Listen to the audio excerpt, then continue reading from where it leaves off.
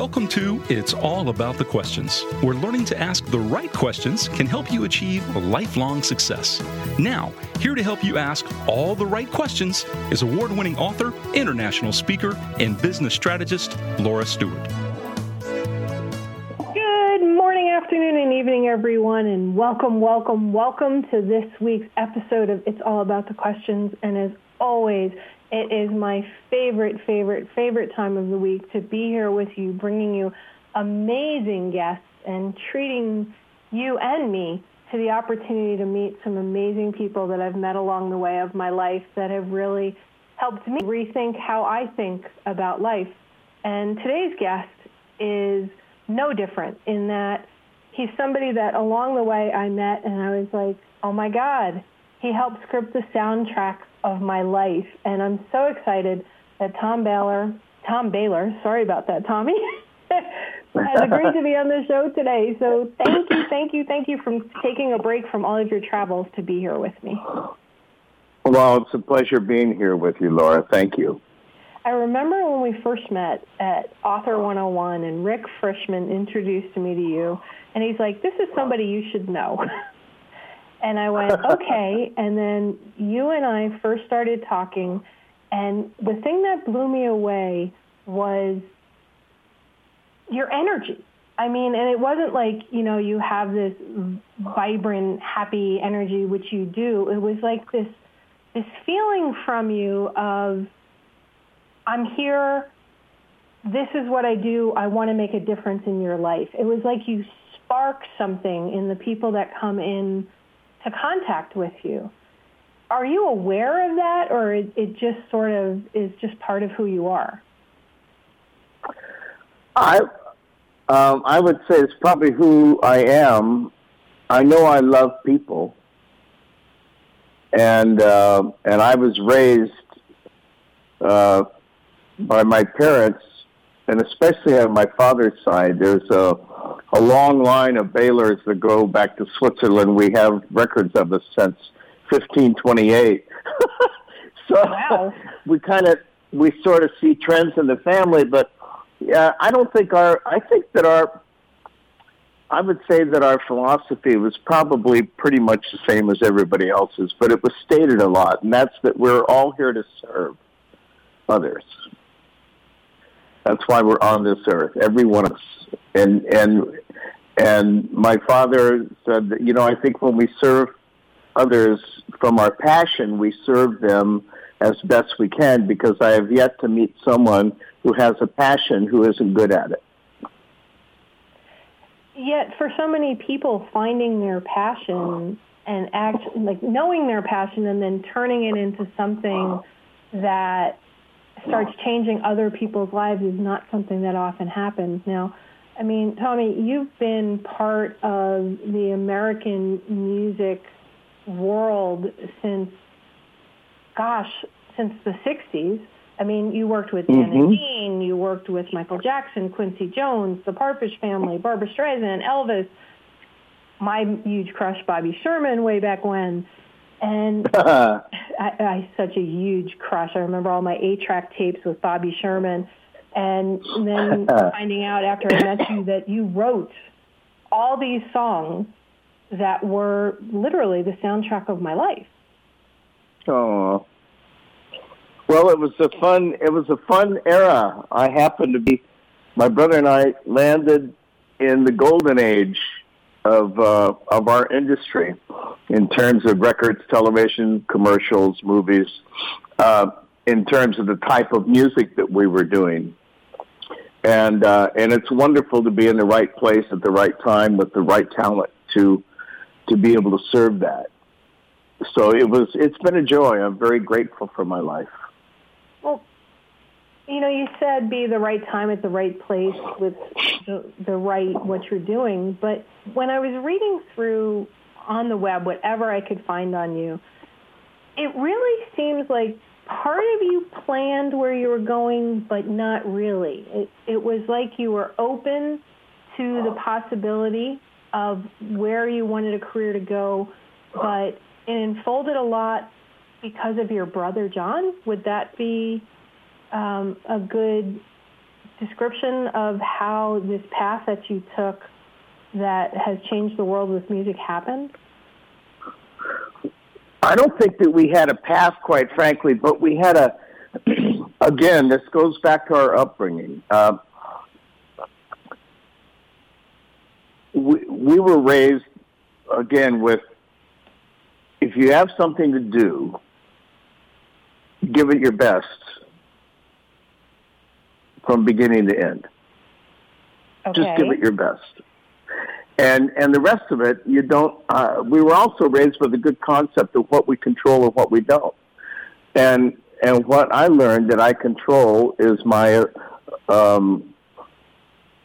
intent and using the qualities that I've been given to invest in whatever I do, whether it's teaching my son to throw a ball, or working out a vocal arrangement with Barbra Streisand. It's really kind of the same thing, and so we were prepared. The one thing that we were raised with is we weren't allowed to say, I can't. My dad would say, I'd say, I can't, Dad. And he'd say, well, I have a different view of that. Say, yeah, what is that? He'd say, well, we don't use that word in our family. And it's not that you can't. It's not that you haven't done it yet. But when you walk, you probably don't remember this, but when you started walking at 9 months, you fell down a lot. If you were conscious, you might have thought, well, I guess I can't walk, so I'm just going to sit here. But, of course, we know that that's not what we do. So we fall down, we laugh, we get up, pretty soon we're running, And we've kind of applied that philosophy to everything that we come across, is that the first time you throw a ball, don't expect to be good at it. But if you keep doing it, pretty soon you get good, And I love the way I was raised because my dad, in 45 years I had him on this planet, never told me what to do, not once. I was raised with questions and suggestions. And that was wonderful to wake up. Questions, so I love that. Yes, exactly. And the thing was that as a little kid, my brother and I are quite different. My brother is older 2.5 years, John. John is an observer. Maybe, I don't know if this is this way with most children, but he didn't ask questions. He observed, and then he would go for something. For me, being a little brother, I guess, I'd say, how do you do that? Why are you doing that? How do you do that? Why are you doing that? And to the point that I was annoying to some people, but not my dad. My dad, anytime I asked my dad a question, well, first of all, he would never answer it. How do you do that? He'd say, how do you think you do it? I go, okay, here we go again. I don't know, Dad. If I knew, I wouldn't ask you. And he said, but if you did know. So that was his way of exciting and putting into use our powers of observation. You want a little story about that when I was 5? I would absolutely love that, because that just reminds me of my parents, where I'd ask them a question, they'd go, well, let's go to the library and see if we can find the answer, or you have to ask 3 other people that you don't know to get an answer. So I'd love to hear Exactly. Well, and I love the subject one, because for me, I think one of the reasons I'm a pretty happy person. I think one of the reasons I'm so happy is that I was guided to discovery. My father never told me what to do, because that would be his opinion. But by guiding me to discovery, I discovered it for myself, and this is why I'm such an Aesop lover. I wrote a book about him, and my life is Aesop is my hero. And if you don't know who Aesop is, A-E-S-O-P, but his Greek name is Aesopou. But he wrote the fables, and in the fables, stories like The Boy Who Cried Wolf, we learn about, everybody knows those stories, whether they know who Aesop is or not. And they've been around for 2,600 years. But what he did in his stories is guide us to discovery, because in his stories, we discover the meaning of it. Instead of somebody saying, here, 2 and 2 equals 4, right? Right. But if absolutely. you put 4 pencils on the table and separated them and said, how many pencils are on the left, Tommy? And I'd say 2. How many pencils are on the right? 2. Okay, if you put those together, how many are there? 1, 2, 3, 4. Wow, I discovered that. Instead of saying 2 and 2 I'm is 4. laughing because I never thought of it that way. Well, that's the way I was raised. So here's a little story. When I was 5 years old, excuse me, having a big brother, I learned how to ride a two-wheeler pretty early. And I come out one Saturday morning, and the tire's flat on my bike. So I go into my dad, and Saturdays were the one day he liked to sleep in. But, of course, I'm 5. Dad, wake up. What is it? I said, my tire's flat on my bike. And he looks at me and with one eye open, and he says, what do you want? And I thought I annoyed him. But this is how incredible this guy was. I said, oh, I'm sorry. And he gets out of bed. As soon as he sees the look on my face, he gets out of bed on his haunches, so he's looking right into my 5-year-old eyes. And he said, listen to my words. What do you want? I said, I want my tire not to be flat. He said, great. How are you going to do that? I said, I don't know. And he said, well, let's go outside. So we go look at the bike. And he says, okay, yeah, you're right. Your tire's flat. What are you going to do about it? I said, I don't know. And he said, but if you did know. So now that's my cue to use my power of observation. I look at it, and the tire's, obviously not full of air. And I said, well, I guess that tire has to come off the wheel. And he says, great. How are you going to do that? And I'm like, oh, man. So I said, so now I look down at where the wheel is attached, and there are 2 nuts there, and I said, I guess those nuts have to come off. He says, great, I'll get you a wrench. So he brings me a wrench, and he goes, look, you're 5, I'll loosen it for you. So he loosens them, and then he stands back and looks at me with a smile on his face.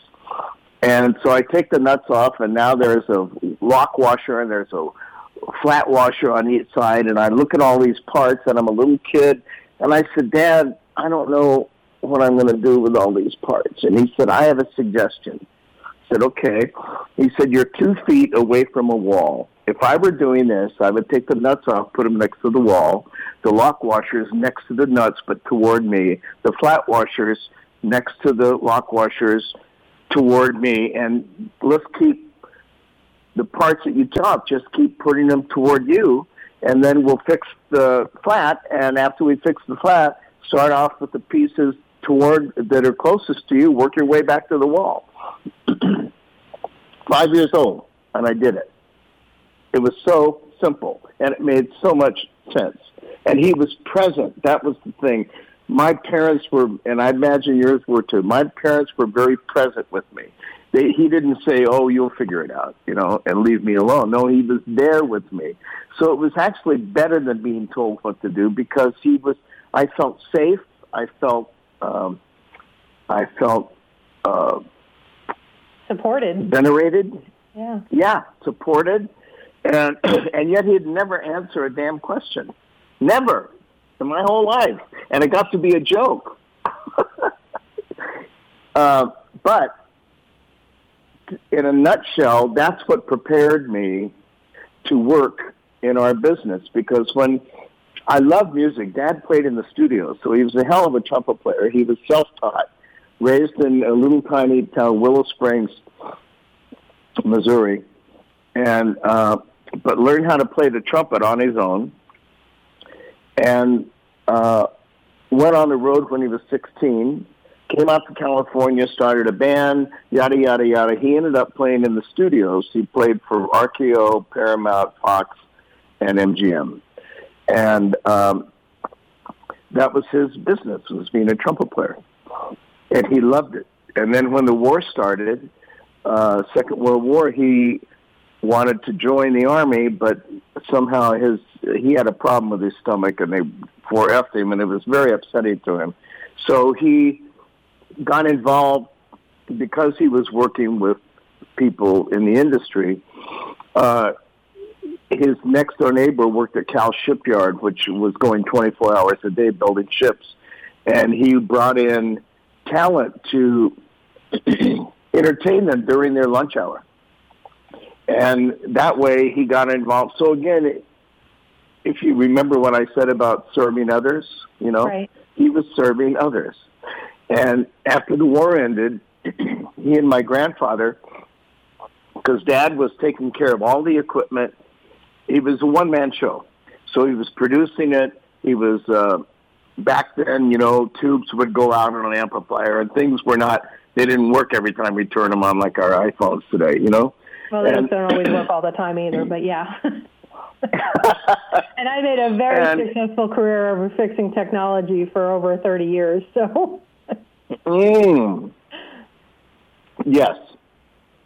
You can't run from it somehow in these days. All those things. Well, and my brother and I wanted to play trumpet because we saw the passion in his eyes when he played, because he would play in the living room. And and he also played cello, and he actually played in the studios on cello too. All of this was self-taught, but then before we were born in the 30s, he had gone back to New York to play in the Roxy Theater circuit, and he decided to go to Juilliard to study with a very famous trumpet teacher there. And when he went to audition for him, the guy said, "I'll take you, but as long as you're free during the days, why don't you just go to school here?" So Dad was self-taught and ended up going to Juilliard. So he had both street sense and an academic sense. It really sounds like your dad's journey and the way he was with you and your brother really set up this sort of fearlessness that I see when I look over your career in music, yes, with the people that you worked with, where how you were able to go, okay, doing stuff with Andy Williams, but no, I'm ready to leave there and go somewhere else just so I free things up. I'm doing a season with the Smothers Brothers, but no, that's going to limit me, so it's time to go. I need to serve a bigger audience. I need to go further. Would you agree with that assessment, Tommy? Well, I agree with what happened, but I didn't have those thoughts. Okay, they were just sort of behind there. I answered the phone. From the time it started when I was 13, when you're going into the 7th grade and you're having dances where you're not being regulated, you know what I mean? Yeah. So, and you're at that age where you want to hug and kiss a girl, and you can either do that in the movies or something, but there wasn't many places where you could hold somebody's hand and I had a big crush on Martha Mutz, and she kind of liked me too, and I was looking forward to our very first 7th grade dance, which was done at Darby Park, which was a city park. And yes, there were adults there, but it was really the time when we got to be ourselves. And the only way I could really hold Marty the way I wanted to, that was her nickname, okay, was to dance with her. And I wanted to I like fast dancing, but I love slow dancing because then you have your arms around each other. And the band that was there were playing music that my father wouldn't dance to. So my buddies, my buddies said, "Hey, Baylor, go tell them what we want to hear." So I went up to the band guy and I said, "Hey, would you please play these songs?" And the guy says, "We don't play that crap." So it was very disappointing. And another tenet of our philosophy we were raised with is when you're dissatisfied, my dad always gave me the I message. So again, he wasn't telling me what he said. So when I'm dissatisfied, I ask myself, what do I want? And it's a powerful question. So, and because I'm steeped in this, I'm already prepared. So I'm not afraid, but I'm also 13 years old, and I'm not talking to that many adults other than my family and friends. And the guy that's running it is probably 22 or something. He's a really nice guy. And so I didn't know, when the band leader was so rude to me, I decided to, what do I want? I want to dance with Marty. What are you going to do about it? Well, go find the guys who hired these guys. So I found out who he was. I went and stood next to him because I didn't have the nerve to talk to him. I just stood next to him. And finally he noticed me and he said, "Are you having a good time?" And I said, "No, sir, I'm not. And if you look at the dance floor, you'll probably see that none of us are." And he said, "Wow, you're right. There's nobody on the dance floor." And I didn't want to bring him a problem. I wanted to bring him a solution. So I said, "I have an idea. The next dance that you haven't booked a band for, I'll bring in a band of the kind of quality that you have here that'll play our songs, and we'll do the first job pro bono." Well, it wasn't pro bono there. We'll do the first job on the house. And you were 13. Yeah. But see, I was there to serve. But I was serving myself because I wanted to dance with my girl. Right. So part of serving is serving yourself as well. I mean, if you're only serving others and not serving yourself, then you become quickly so exhausted that you can't function. I couldn't agree more. So to me, it's a balance. So yeah, the guy took me into his office on a break and he said, "Here's a date. Can you make that?" And I said, "Yeah." The only thing is I didn't have a band. Leave it to Tommy, still living that life today. But I had a lot of buddies who played. You know what I mean? It wasn't hard to put together a quartet, 4 guys. And so I called them up and I said, "Here, I'm sending you a set list." And by that time, you had to copy it down while we're talking on the phone. "Here's the set list, 4 hours. And here's the set list. Can you play these songs?" Of course. So I put the band together. We came in. Our friends were all dancing. I got to dance with Martha, and it was a beautiful night. And the next thing I knew, I got a call. That was from Monroe Junior High in Inglewood. Then I got a call from Crozier. And they said, "Hey, we heard you have a great band. Would you play for our dance?" Well, it was the same night, and I only had one band. But so I put together another band. It wasn't that hard, because, again, I know these are all my friends. So within 6 months, I had 4 different bands. And all of a sudden, I was like a band maven. But that wasn't why I was a band maven. I was there so I could hold my girlfriend.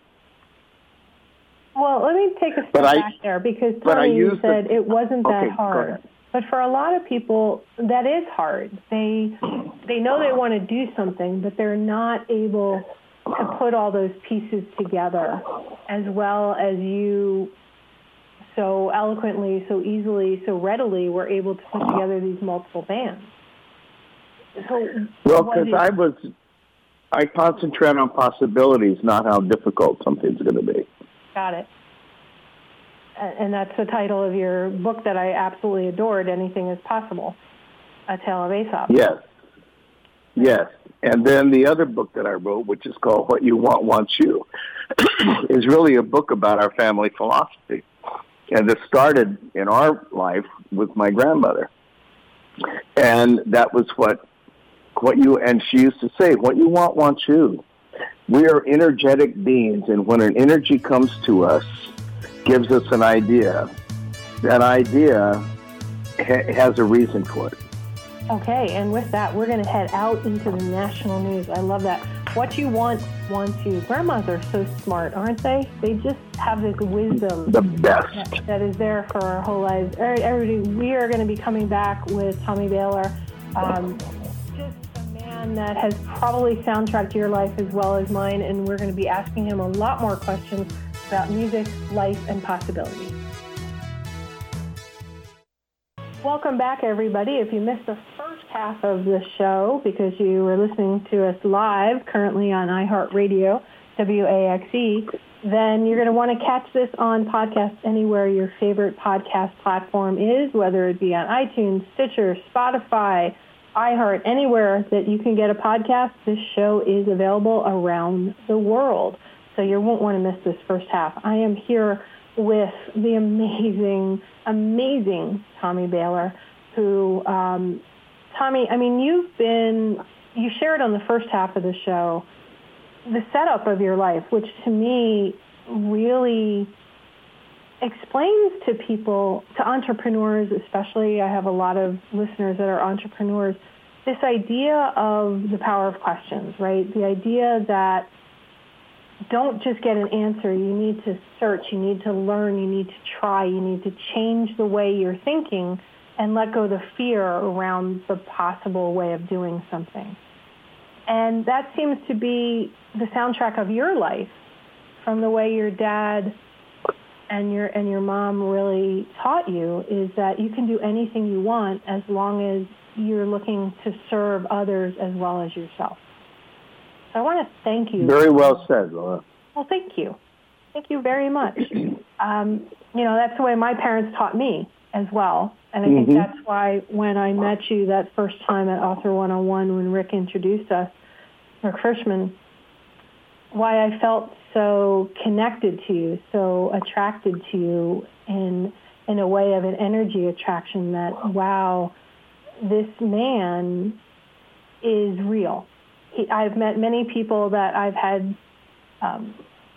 throughout my life that I'm like, oh, I love the work that this person does, and then I meet them and I find out they're not who their public persona is in private.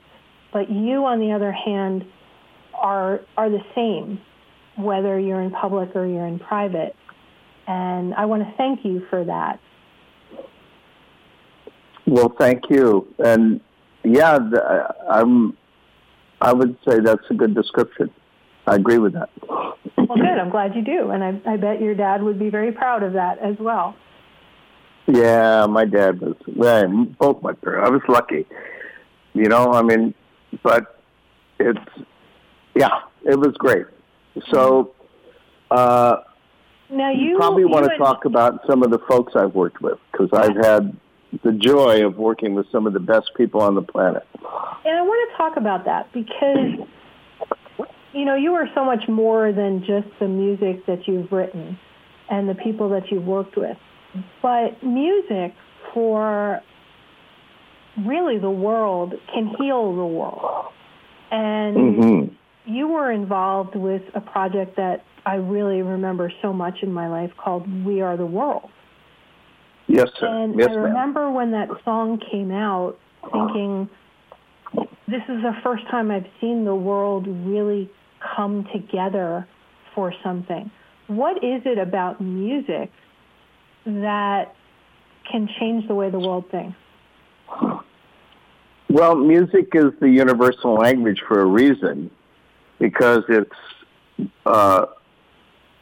doesn't depend on culture, language, background, abilities. We can listen to music and enjoy it without understanding how it works. We can, because music speaks to our soul, to our heart, to our being.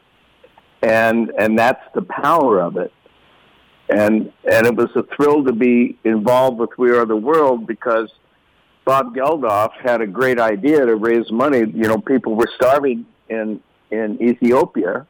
There was a huge famine, and he's a generous spirit, and put together a group of people in England, and they wrote a song, and it was great, and it sold 8 million records in 2 weeks or something.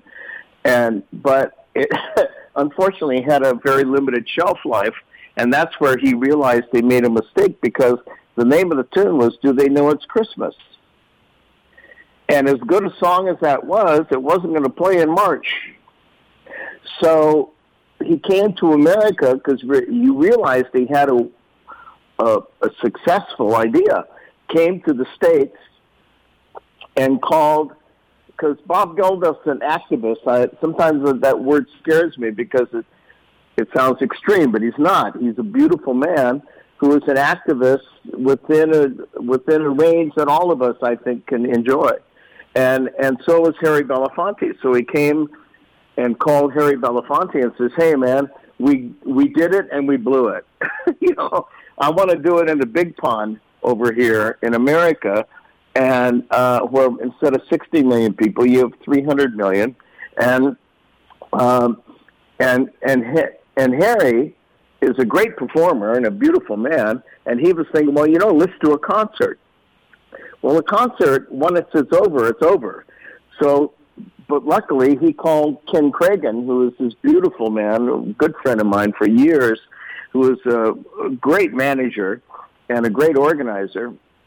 And he said to Harry, "Hey, you know what? What we need to do is write a new song and get some of the people in my stable." He had Lionel Richie and Kenny Rogers, and oh my gosh, it was a who's who. And he went to Lionel, and Lionel wrote a song called "We Are the World," and then he called Quincy because in his idea, and I agree, Quincy was the best producer on the planet. And Quincy listened to the song. He said, "I love this song," and he was producing Michael. He said, "I'd love for Michael to kiss this." So Michael and he finished the song, and then we put this group together of stars because we already had that pattern from Bob Geldof. And the song, we made sure that the song was universal and it wasn't tied to a time period, because it would be like if we would have done it about Easter, we would have been in the same trouble. Right, and the song still holds up. Exactly, it still does, because it is quite universal. It's universal in spirit, it's universal melodically, and the whole thing. And that was really our idea, is that let's find a song that means something to us personally, and it'll mean something to people all over the world. And Lionel and Michael killed it, And because a lot of my work has been in a vocal arranging, Quincy asked me to be the associate producer and the vocal arranger on it. So, and my direction was from him. He said, "I only have two directions. One is that Lionel wrote it first. He was the first one to start the song. So I would like for him to sing the first line. And Michael finished the song and let him sing the first chorus. And then because Michael and Diana were so close, it was like Diana was like a mom or an aunt or something to him. But they have a beautiful relationship. I'd like for her to sing on the first chorus too. That all made perfect sense, historically and energetically. So that's what we did. And he said, "Everything after that is yours." And I got a list of artists who were going to be on, and I had worked with a lot of them. And then I had albums to listen to for their style, for their vocal range. And I've been asked so many questions. Wasn't it difficult to pick these singers? And my answer is no, because as I said in the first half, I was raised on what is possible here, not about what can go wrong. Because to me, if I'm worried about something going wrong, I'm spending my energy on the wrong thing.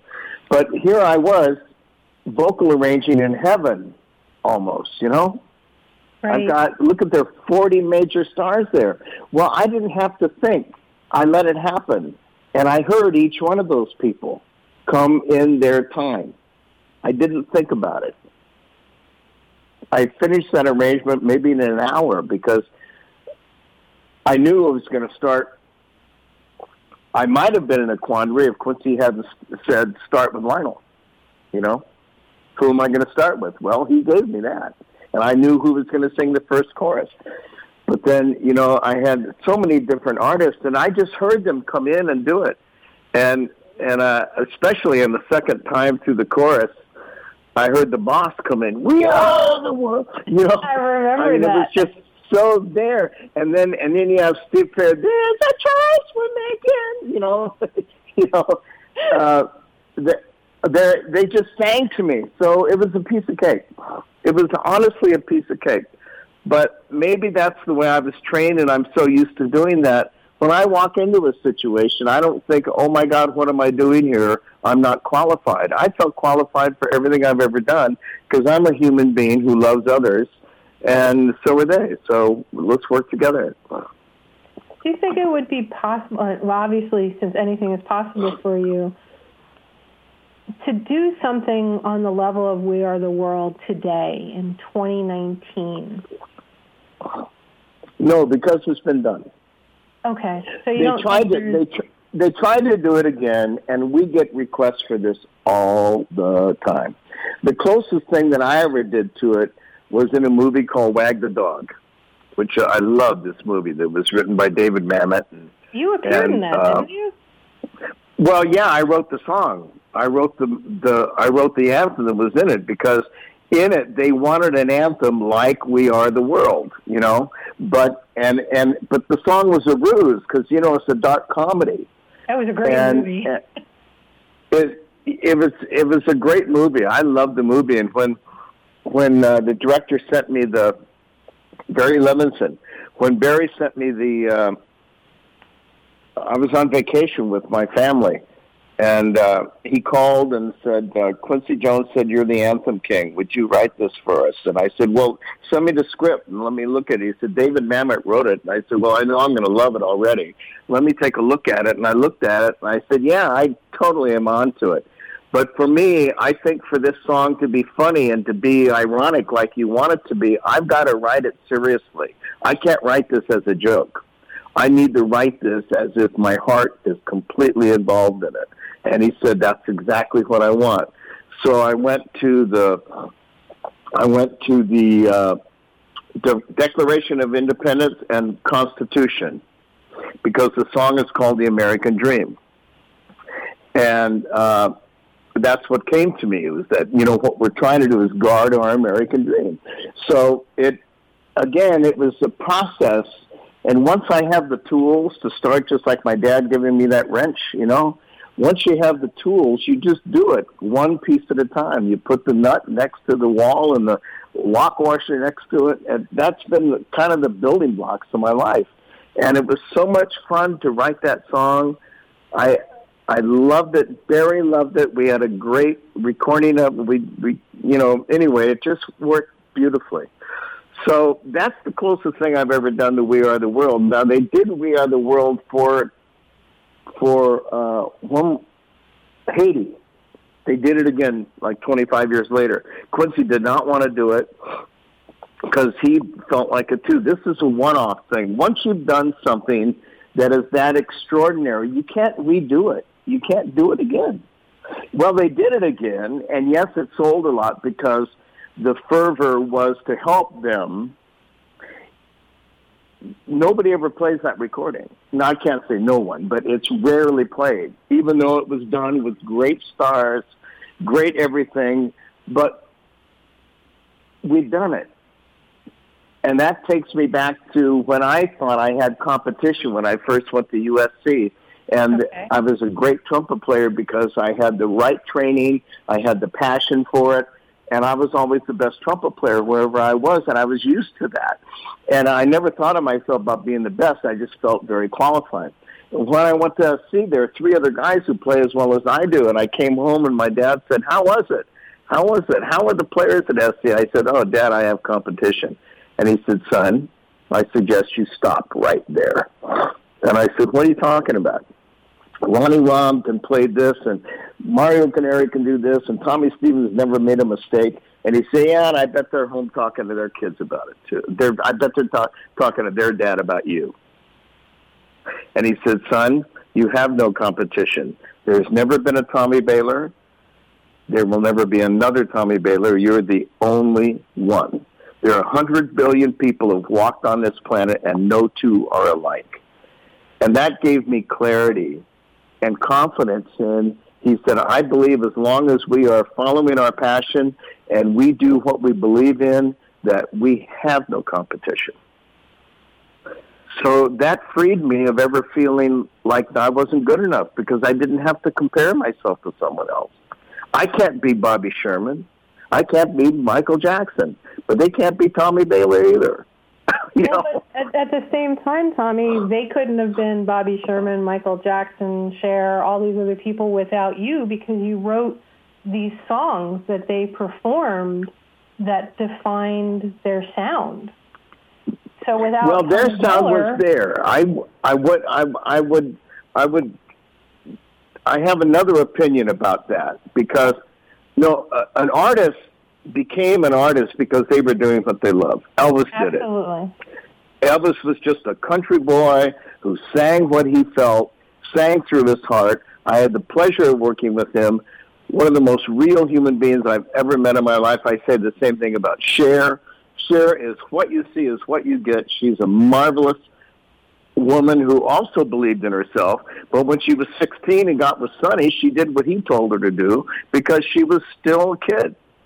But then got to the point where, hey, Sonny, we're in equal partnership here, and somehow that didn't work, so they became friends instead. But what I'm saying is that I didn't shape them.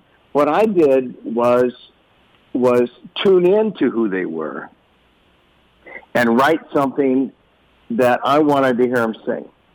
And luckily, they wanted to hear it too. That's all about service. I'm sorry? I said that's also all about service, which is about who you are, Tommy. And I love the way you put that about you love these people and their sound and what they were doing, so you wrote something for them that I heard them sing in my head. Them. Yeah. For years, Cher told me that Living in a House Divided was her favorite song. It wasn't her biggest hit. It was a hit.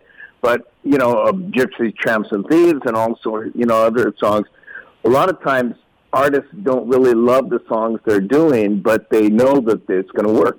And that's cool. But, and with Michael, the first time Michael heard She's Out of My Life, he called it the single. Quincy hadn't even produced him yet, and he called it the single. Well, it was one of 4 singles that came off on that album. And with Bobby Sherman, that was my first hit. And the way that came about is that I had luckily stepped into a situation with Ford Motor Company, my brother and I, where they were looking for a group to represent them. And we got the gig, and we made, my income grew by a factor of 8 the next year. I did well in my first year in the business. I was on the Smothers Show, and I loved it, and the money was good, and again, I was at home where I felt like I belonged there. And then, but over the summer, I got so many calls to do record dates that when the show started up the next year, I couldn't do it any longer. And when I called the guy who hired me to tell him I wasn't coming back, he was upset. And I said, well, I'm sorry to upset you, but I have someone to replace me who is, quite frankly, in my belief, better than I was. And it turned out that he was better for the show. So to me, because I love people, I didn't want to burn bridges. I just didn't leave the show. I replaced myself. So I guess it's just a continuity of energy, of positive energy moving through things. And so, like for Bobby Sherman, that was 1970. I started in 67. By 1970, we were known within the industry because we had a certain sound and we had energy and we sang a lot of hits. And when we first sang for Bobby on Little Woman, Hey, Little Woman, yeah, his first song he recorded, it was like we were the stars, the background singers. He was there for the background part. And he says, oh, thank you for singing on my record, man. You guys have done so much stuff, and I'm so glad. I thought, what a beautiful kid he is. And I loved the way he sang. And we did his whole first album with him. And then we started to do the second. And by this and we were friends with all the producers too. And Jackie Mills was his producer. And he came in one day and he says, hey, you guys are singing all over town. There's a real dearth of songs for Bobby because he's in this certain bracket. It's like preteen girls, right? It's bubblegum, what they call bubblegum. But they need to be sincere and yada, yada. And he said, so if you hear some songs, and my brother said, oh, have Tom write you a song. And I'm going, no, because I wrote for girls. But I wrote for my heart, and most of them were probably as sophisticated as I was, which wasn't really teeny bopper music.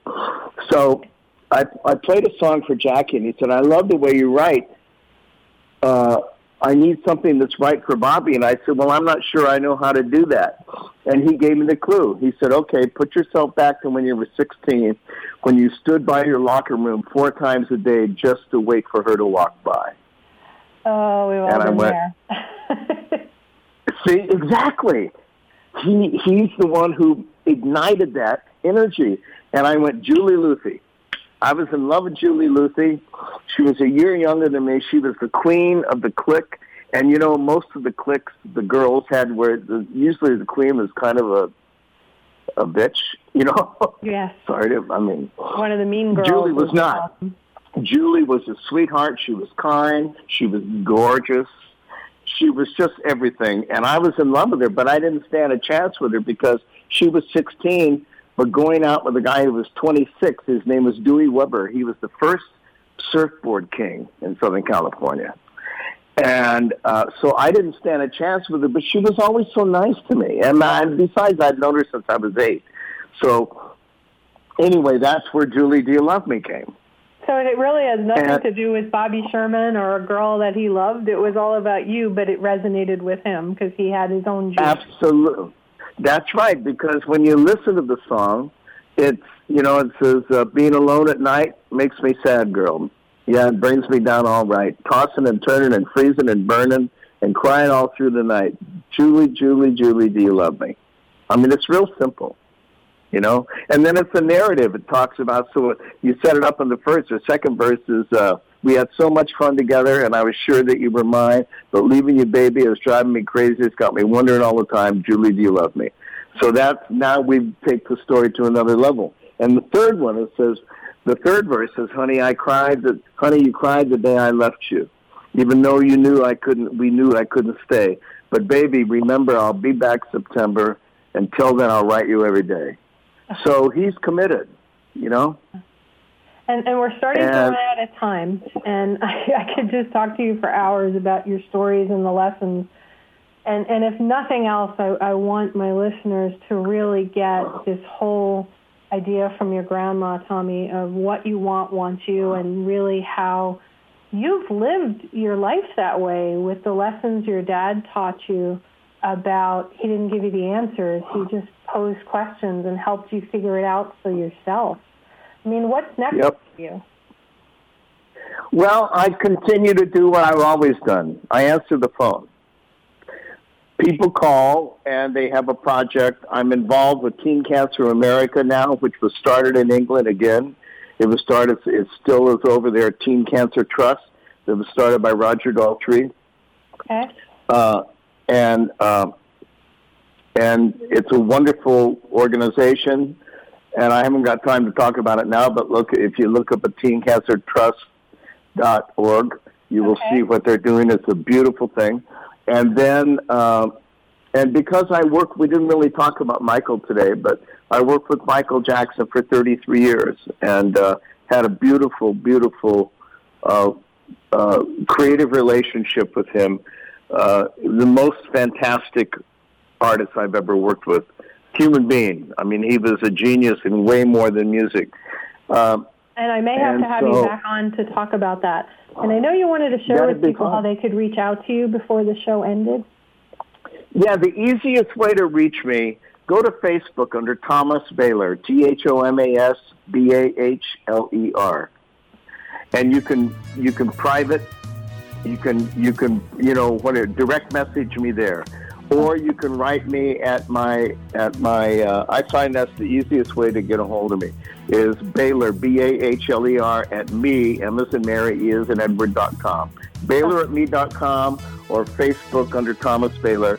Just direct message me and ask me whatever question you want. I love answering them. Thank you, Tommy, and you'll give answers unlike your dad. So thank you for being here with me today. And remember, everybody, the right questions can change your life. I'm going to have Tommy back on because we've out of time.